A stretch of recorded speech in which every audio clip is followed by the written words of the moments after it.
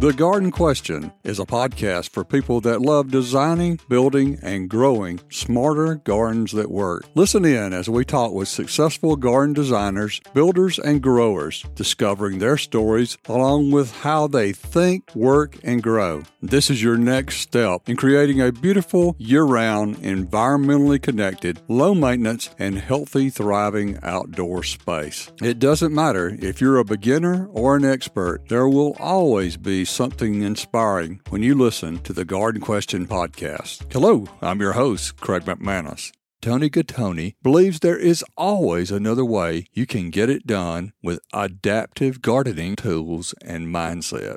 She believes that gardening is one of the healthiest activities for anyone. In this episode, we talk about how being resilient and resourceful are the keys to not giving up on your gardening adventure. We discuss when to start and who needs Toni's successful techniques in using adaptive gardening.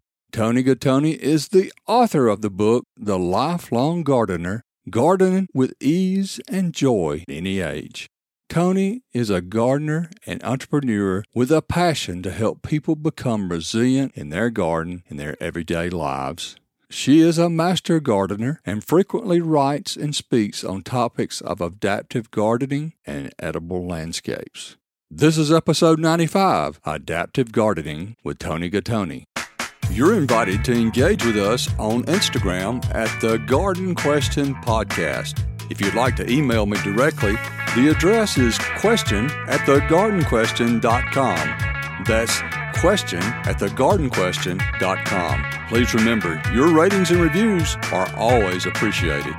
Toni, gardening is a wonderful activity for us mentally and physically. Why should everyone garden? I think it's the joy that you derive from gardening. For me, I grew up in my grandfather's and my mother's backyard, watching the joy that they experienced as they were harvesting their zucchinis and picking their tomatoes and making salads with lettuce greens. That is a joy when you can take a minuscule little seed and grow food for your family. Beyond that, it's the beauty that you derive when you harvest your flowers, which is why in my garden, I combine edibles with ornamentals.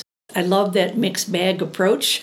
I've learned over the years how to mix the right edibles and ornamentals and herbs. We've all been through a lot the last couple of years. In the time of real stress and chaos, that's when I pick up my pruners and go outside to prune. Because when you're in front of that plant, there's nothing else you can think about besides that plant.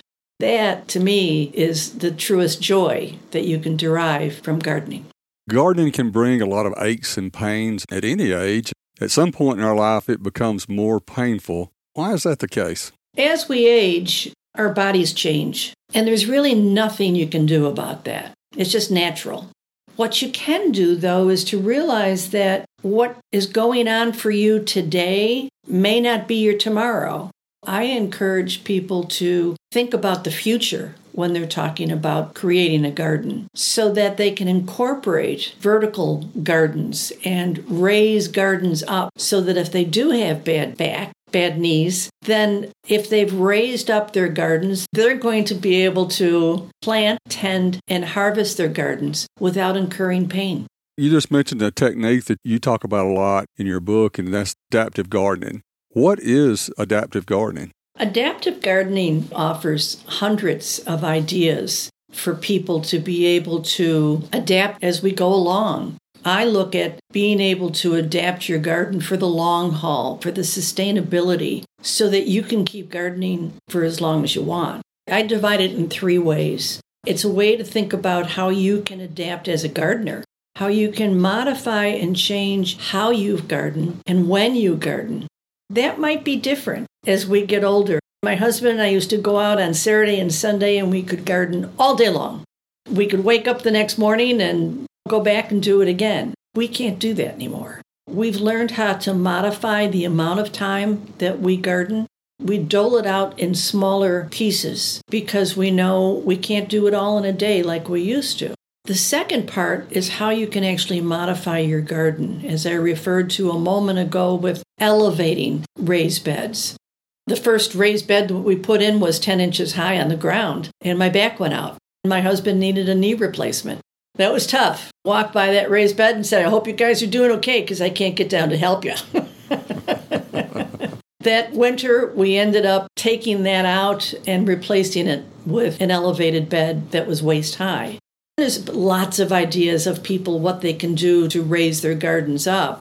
Then the third part is about tools. I've looked at ways that you can modify your tools and adapt your tools. If there's a tool that you love, that it's your favorite tool, but it just doesn't work anymore because you've got arthritis in your hands or decreased muscle strength, there are things that you can do to adapt them so they will be comfortable for you. If all else fails, I can recommend tools that they can buy on the market that have been specifically designed to be ergonomic, to be comfortable. I suggest to people that if they're going to go out and buy a new tool, that they don't buy it online. They go to their local hardware store or nursery and ask the retailer if there's a particular tool that they're interested in, if they can take it out of the packaging. That way they can feel that tool in their hand and determine if it's going to be comfortable, because a pruner is like the number one tool that you use over and over and over again. If that's not comfortable, you're shooting yourself in the foot. Feel it in your hand and ask questions, because there's pruners that are good for right-handed, left-handed, large hands, small hands. It's got to be comfortable. Got to be able to devote as much money to buy yourself a good quality pruner because you use it more than anything else. It allows them to think through what their physical challenges are or could be going forward so that they can adapt or change things now so they don't have to redo them later. What would be an example of adapting a tool that you already have? For example, I had to do this myself. I was planning to put in some seeds in the ground, and this is before I got to the raised beds. I wanted to plant seeds, and I heard from a friend, well, have you got a piece of PVC sitting around? And we did, because we had put in some drip irrigation. I cut a piece of PVC waist high to the ground. This is what I call my no-bend seed planter. You use that PVC to make a furrow in your soil. Go back with the PVC where you want to put in a seed. You drop a seed and you move it the appropriate distance. Drop another seed so that you're planting your seeds without bending over. And then you can go back with that PVC pipe and just kind of cover it up with soil and you're done. You can do the same thing planting bulbs if indeed you have a PVC pipe that's wide enough. It costs pennies on the dollar. That's one of many adapted tools. Was there a particular event that led you to studying adaptive gardening? I'm Italian, and I inherited a lot of really wonderful things from my Italian mother. Two things weren't so great: her bad back and the bunions. Can't do anything about the bunions, right? Yeah. But the bad back started putting me down. One time in particular, I was out of commission, literally, because I had my own company, for about 3 weeks, in that I could barely walk. About the only thing I did was to go to doctor's offices.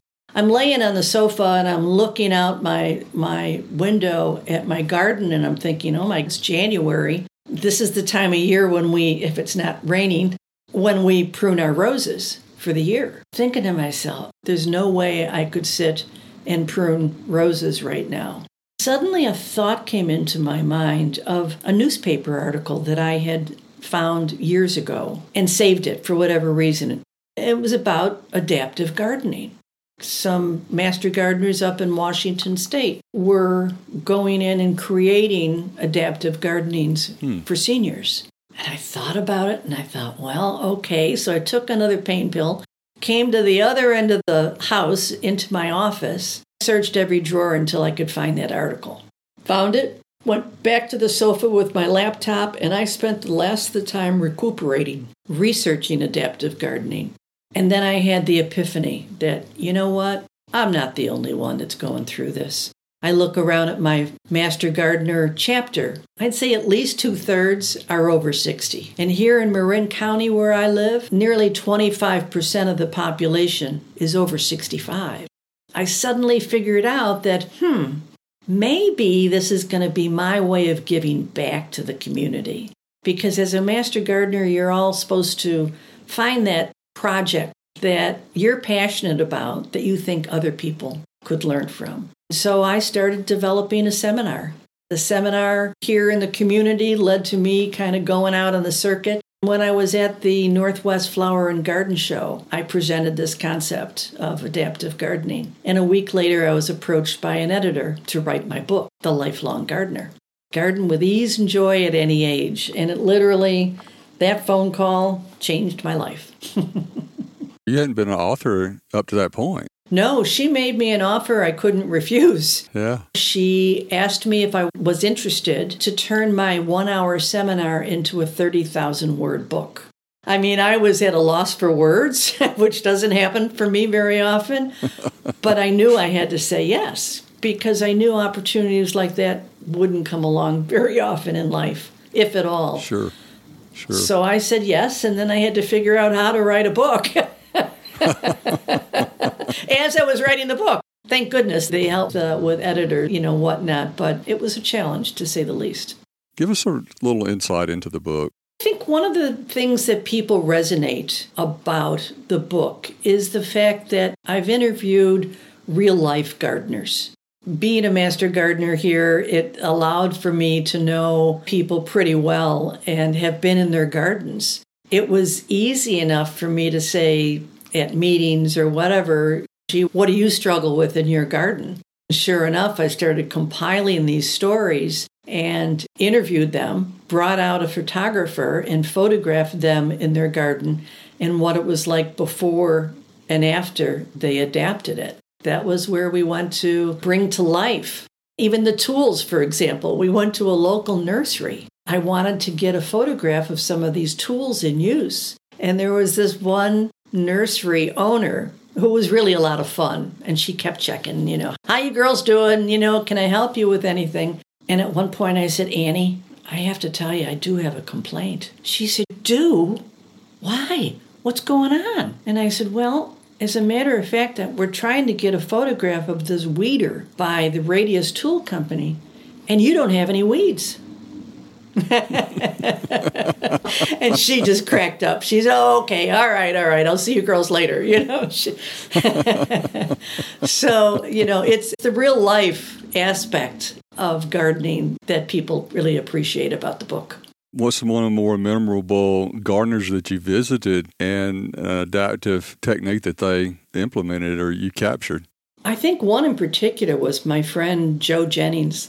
Joe lived around the corner from me, and he had flagstone paths. We all got seduced into having winding flagstone paths throughout our garden. Mm-hmm. And he had that.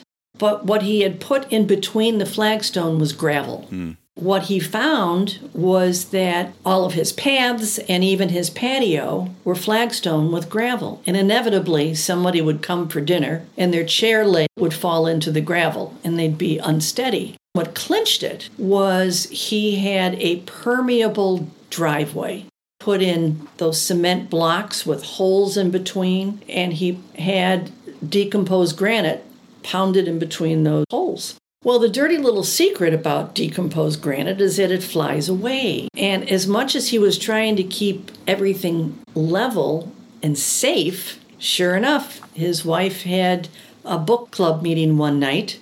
One of her guests came and her heel caught on one of those stones and she went down. Oh, no. Joe ended up converting all of his hardscape from the front sidewalk to the patio in the back. He put in beautiful bluestone that was cemented in place. Mm-hmm. For his driveway, he put in integrated pavers.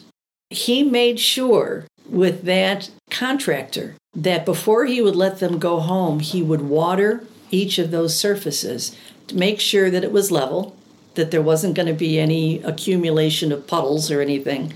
There was never more than a half of an inch of a drop from hardscape to soil, so that if he had to have a walker or if he had to be in a wheelchair, he wasn't going to have to redo 1 inch of all that hardscape. Now, you talk about resilience in your book. What do you mean by that? I think resilience helps people to understand that no matter what happens, there is a way to rise above it, if you will. Because there's two kinds of pain, the one that hurts you and the one that helps you to change. Resilient people are not the kind of people that are going to sit around and say, why me? They're going to sit around and say, okay, this is what's happening. I might as well accept it because I can't change it. That being the case, what can I do? How can I adapt to this situation so that I can keep doing what I love to do without causing myself any kind of pain? That can be whether it's physical issues, it could be cancer, an accident, any kind of tragedy, even a financial tragedy, can affect people in such a profound, deep way. And yet resilience, if they can exercise that resilience muscle and say, okay, again, starting with awareness, going into acceptance, and then finding that resilience, that's the end result that will bring people to be able to enjoy their garden and their life as much as possible. Is that what inspired you on the daily Beatitudes you have?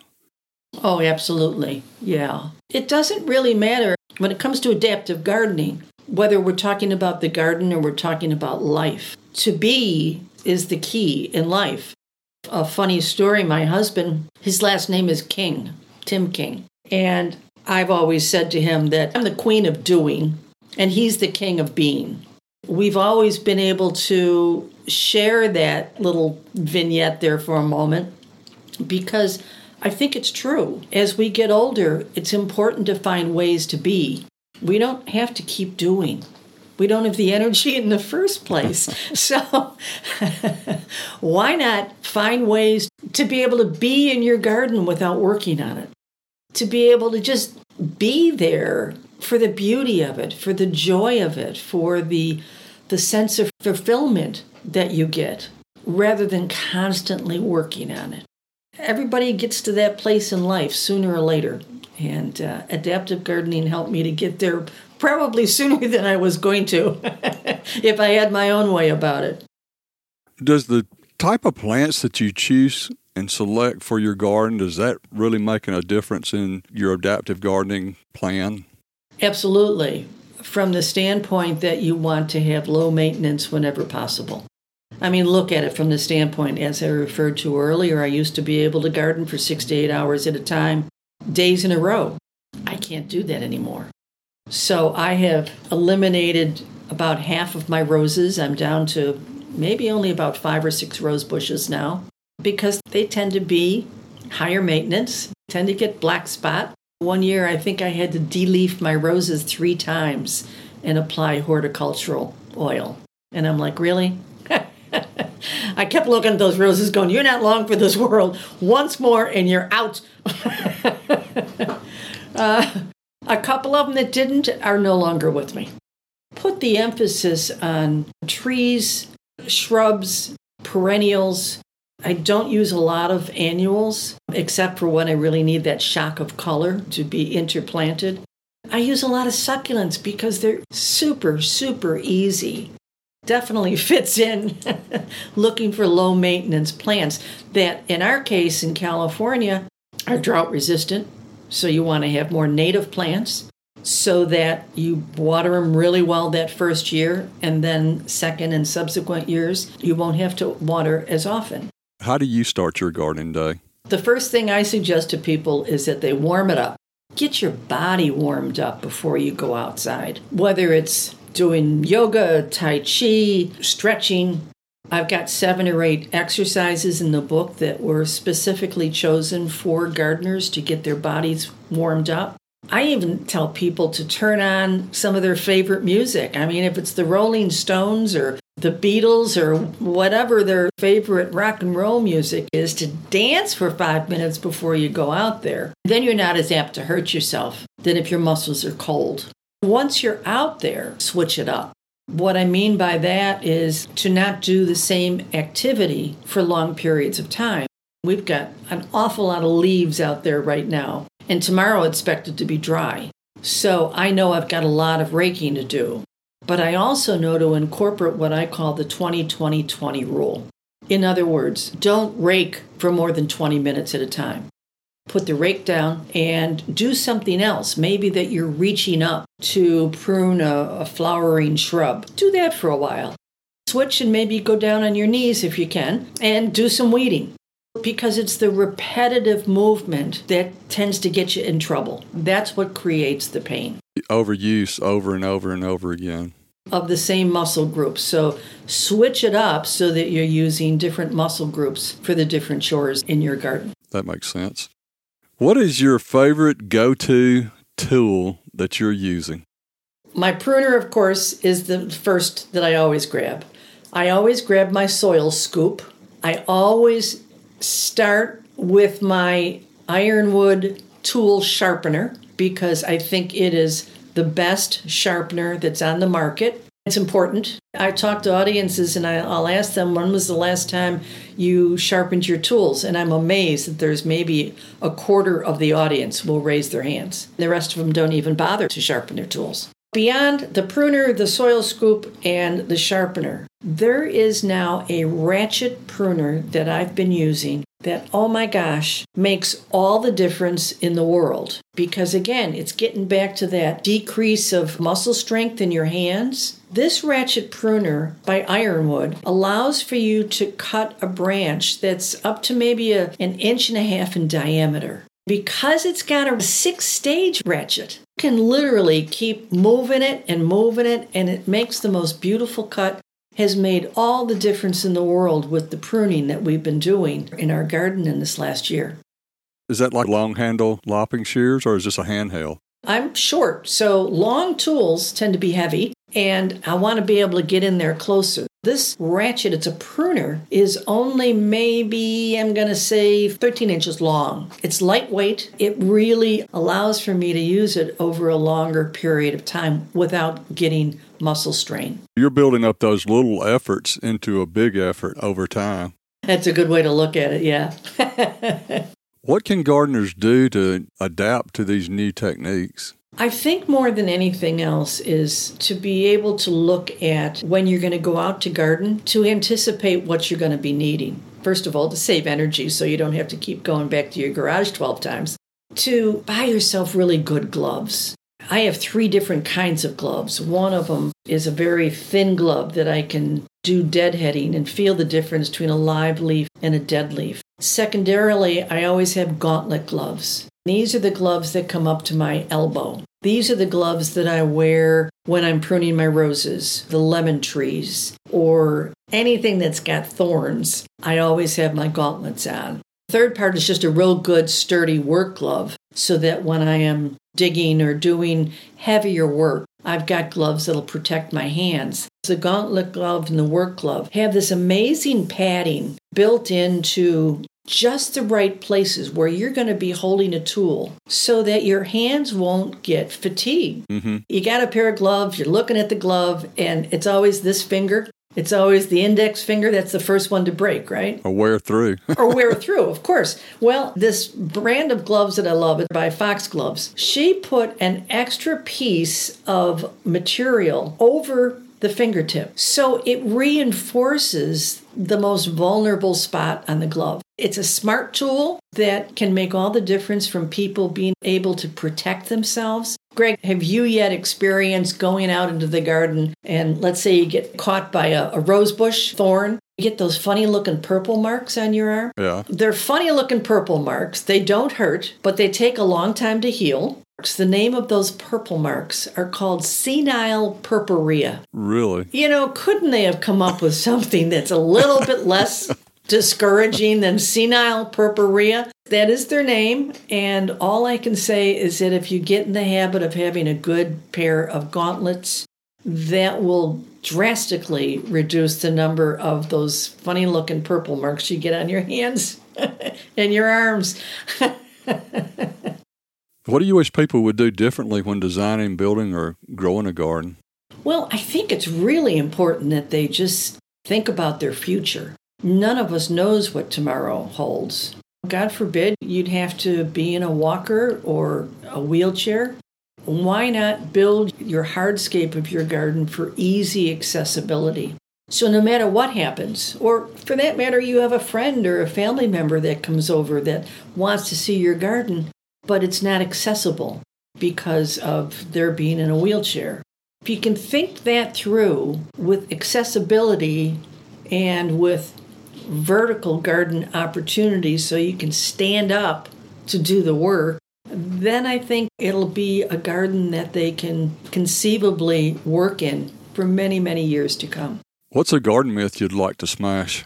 Oh, I smashed one a long time ago. My dad used to tell me that you put a nickel plant into a dime hole, and I used to look at him like, what are you talking about? What he meant was a small plant into a larger hole. His attitude was twice as wide and twice as deep. Well, I understood the concept of twice as wide. You want those roots to go out this way. But twice as deep, do you know how many plants I lost because they settled? Mm-hmm. All that fresh soil underneath, the plants just settled down and the plants died. And that's when I decided I think I'll become a master gardener so I could dispel some garden myths like that one and really learn the research from the University of California. That's wise, yes. What is your earliest garden memory? You know, I immediately flash back to my grandfather's backyard on the south side of Chicago. It was so pristine. It was so perfect. That's where I developed my love of roses. If he had one, he must have had 30 rose bushes. He never got diseases. I never saw a black spot. I never saw any problems in his garden. His lawn, it was like you could see each individual blade. It was like he combed his lawn. I mean, it was extraordinary. I used to see his vegetables and his tomatoes and his basil and his corn. I mean, I've never seen such a pristine garden as what he used to keep. I remember seeing the joy on his face when he won the Chicago Tribune backyard contest. He was over the moon in love with gardening. Wow. And that left me with such a deep, profound love. It was like, I want to do that when I grow up. So, that was Grandpa. Yeah. What do you think his secret was? He used manure for everything. That was one thing. He was a patient gardener. He was a very soft, kind, very sweet man. I used to hear him talk to his roses. I don't know if he talked to his corn on the cob, but his roses, he called each one by its name. That's how he would introduce Mr. Lincoln, first prize. I remember the time he put in a white rose by the name of Honor. And no matter how he pruned it, this rose wanted to be different. It had long hybrid branches. The white was so stunning. He so loved it. I used to watch his face just light up when he was talking about his roses. It just left an indelible memory for me, one that I'm always going to cherish. This goes to show that you get a healthy soil, you usually don't have a problem if you grow healthy plants, and I would think that manure would have contributed tremendously to the soil condition. I didn't care for the smell, but what are you going to do? Yeah, we won't go into that. Summer I spread chicken manure all over the place. Just don't have a barbecue a couple of days later. Just, let it... Yeah, or the neighbors have a barbecue. I hear you. You're not going to win any friends spreading manure in the summer. Well, tell us a funny garden story. Flashback to, it must have been 20 years ago now, where we decided to take up our lawn. This was probably one of the first droughts that we had, and it was pretty serious. We had just bought this house, and there was a lawn, but it was never very pretty anyway. We took it up, and this is when we started putting in that winding flagstone path. Some friends came over to help us. Here's 4 of us trying to put in a length that was probably, 30 feet long and about 5 feet wide. After a while, as tired as we were, we'd say, okay, Tim, we need a stone the shape of Kentucky. So go look at all the stones that we've got standing up against all the walls and the hedges. Find something that looks like Kentucky. And it worked. I mean, laughter helped us through that. It really helped us. I mean, at one point, Tim looked at me and said, I can't find Kentucky, but I got a great Ohio over here anytime you need it. Finding laughter through the work that got us through it, and that and a few beers afterwards really helped. Yeah.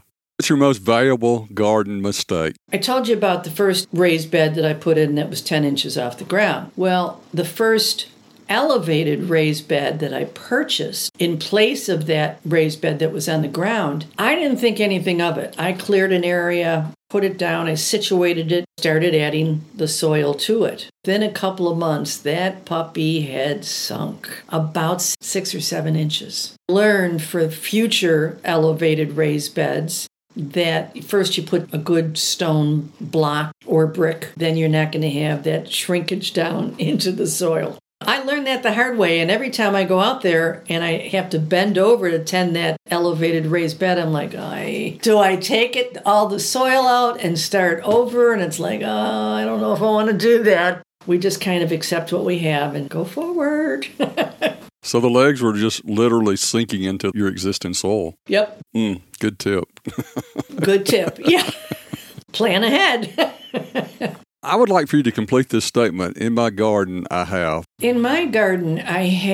adapted it for our own comfort and ease. We have 4 elevated raised beds, a pergola, arbors, trellises, window boxes, wall planters, and maybe 24 containers, all designed to be able to help us to garden with ease.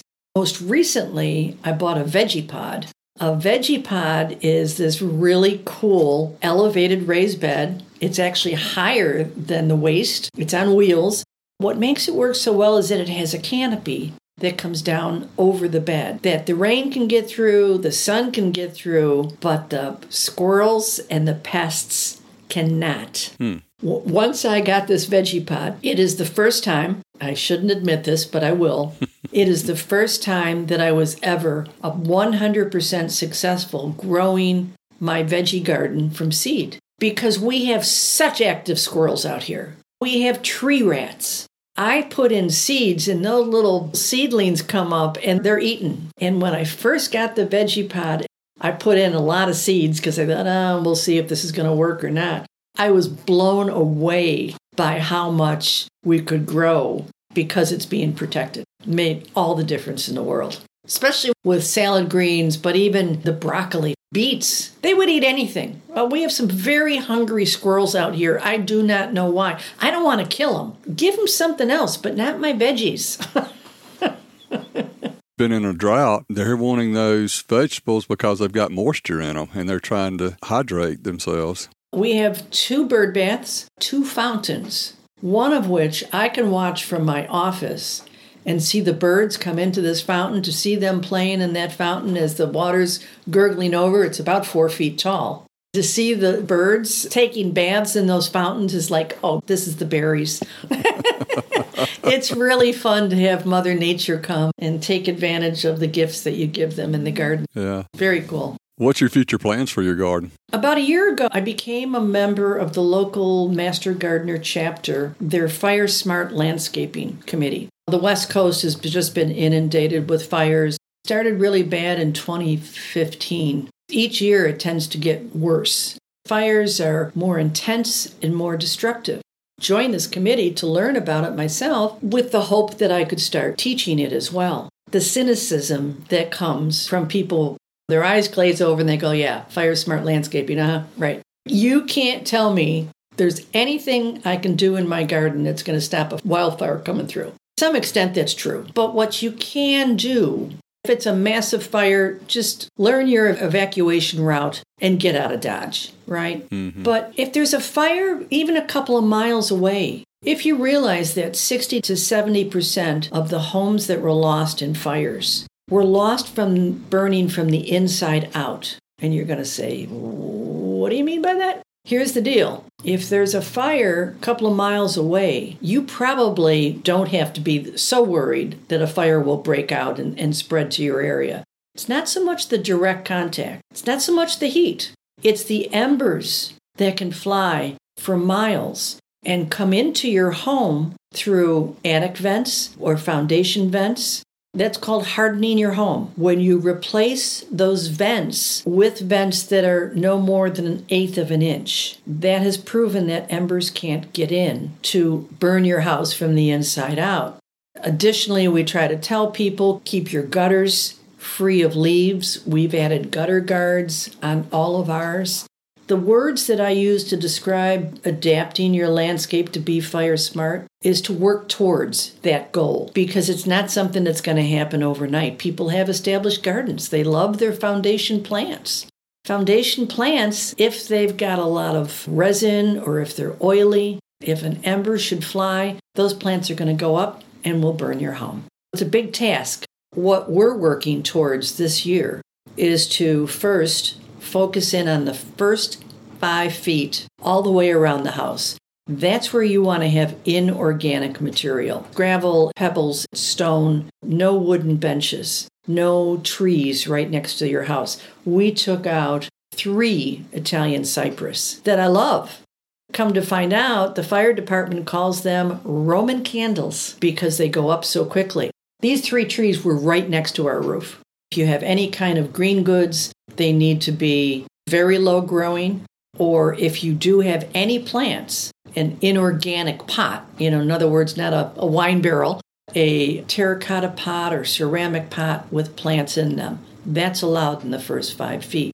Beyond that, it's a matter of making sure that you don't have trees right next to your house in that first 5 feet. And that's considered zone 0. Zone 1 is 5 feet to 10 feet. And that's where if you have trees that are still standing and you want to keep them, you need to prune up 6 feet from the ground. Make sure that you don't have too many trees next to each other. You want to have space in between. If you have a tree and some shrubs, maybe move those shrubs away from the tree so that you've got space in between each of those shrubs and trees.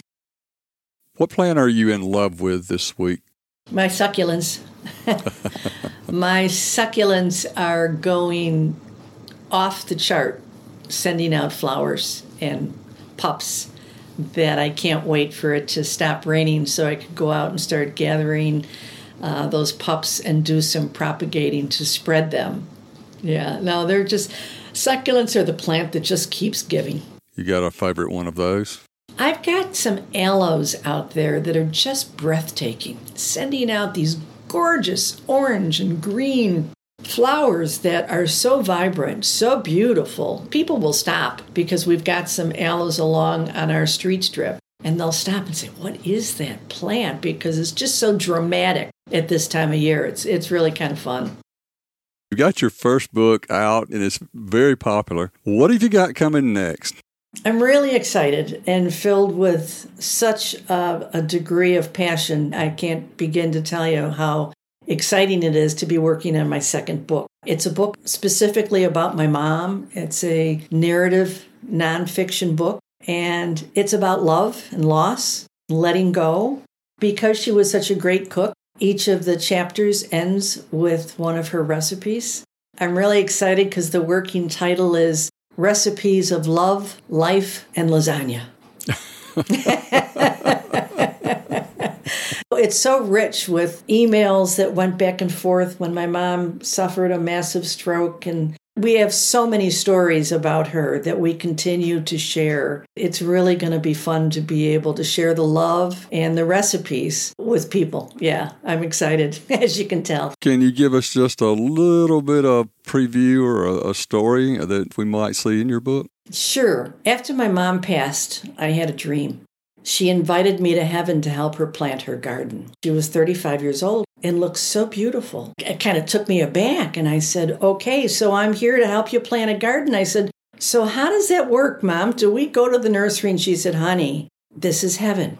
All you have to do is think about what plants you want, and they appear. I said, well, that's really cool. Well, what do you want? So she started naming the plants that she used to grow back in Chicago, and suddenly they just appeared. I said, okay, so have you got a shovel? She said, Toni, this is heaven. You don't need a shovel. She just picked up a plant with her finger and pointed to an area, and it was just planted. And I said, well, that's really cool. This is a real dream. This is not something I made up. I said, okay, but don't we need to get down on the ground and tamp in the soil and make sure God got it right? And she looked at me. She said, sure. Both got down on our hands and knees, tamping down the soil. And then she put her hand on mine. She said, okay, honey, it's time for you to go. I said, I don't want to go. She said, it's okay. You can come back. Next thing I knew, I was flying through the cosmos. I could feel cold air and warm air on my body. I was like electrified. I felt like I was a bumblebee. I just planted a garden in heaven. And I woke up sitting up in bed next to my husband. I had to write it down instantly, which is how I remember it so vividly. But a number of dreams happened with her, but that was the most vivid that I had.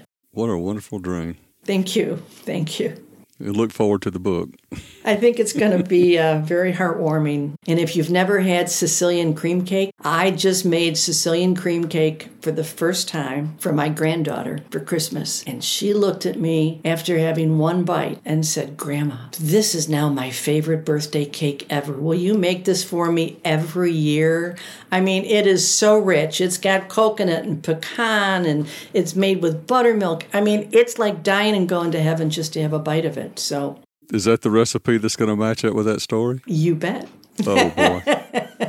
Not to mention her pizza and ravioli and spaghetti and lasagna and brujol. I mean, you name it, it's in there. It's going to be great. Oh, wow. That's going to be great. That's going to be a great book. Thank you. Yeah. I look forward to it. When's your target to publish it? This year, for sure. We'll look forward to it. Do you have any final thoughts for us? The one thing that I want to leave your listeners, for them to think of themselves as a tree. Because trees can be shaken by strong winds and by the change of season. They're able to get through it because they're strong. They're able to adapt to any situation. It's kind of how I look at gardening and life. What can you do to have that resilience so that you can be strong no matter what should happen? Whatever comes your way, you will then be able to bend with that situation and get through it. Toni, tell us how people may connect with you. I've really tried to make it easy. My website and my social media platforms all have my name. Website is ToniGattone.com, Instagram.com/Toni Gattone. That's the same for all of them. My email is Toni@ToniGattone.com. And even my Amazon store, where I have cultivated a huge collection of recommended tools and gloves and products that I recommend to people, is the Amazon.com/shop/ you guessed it, Toni Gattone. This has been episode 95, Adaptive Gardening with Toni Gattone. Thank you, Toni. You're awesome. The goal is that every episode is valuable and well worth your time. Please generously share the Garden Question podcast with your friends, relatives, and neighbors. Check out our website, thegardenquestion.com, for links, resources, and where you can listen to every episode again and again. You will not want to miss a weekly episode, so please subscribe to the Garden Question podcast with Craig McManus on your favorite listening app. Keep on designing, building, and growing a smarter garden that works.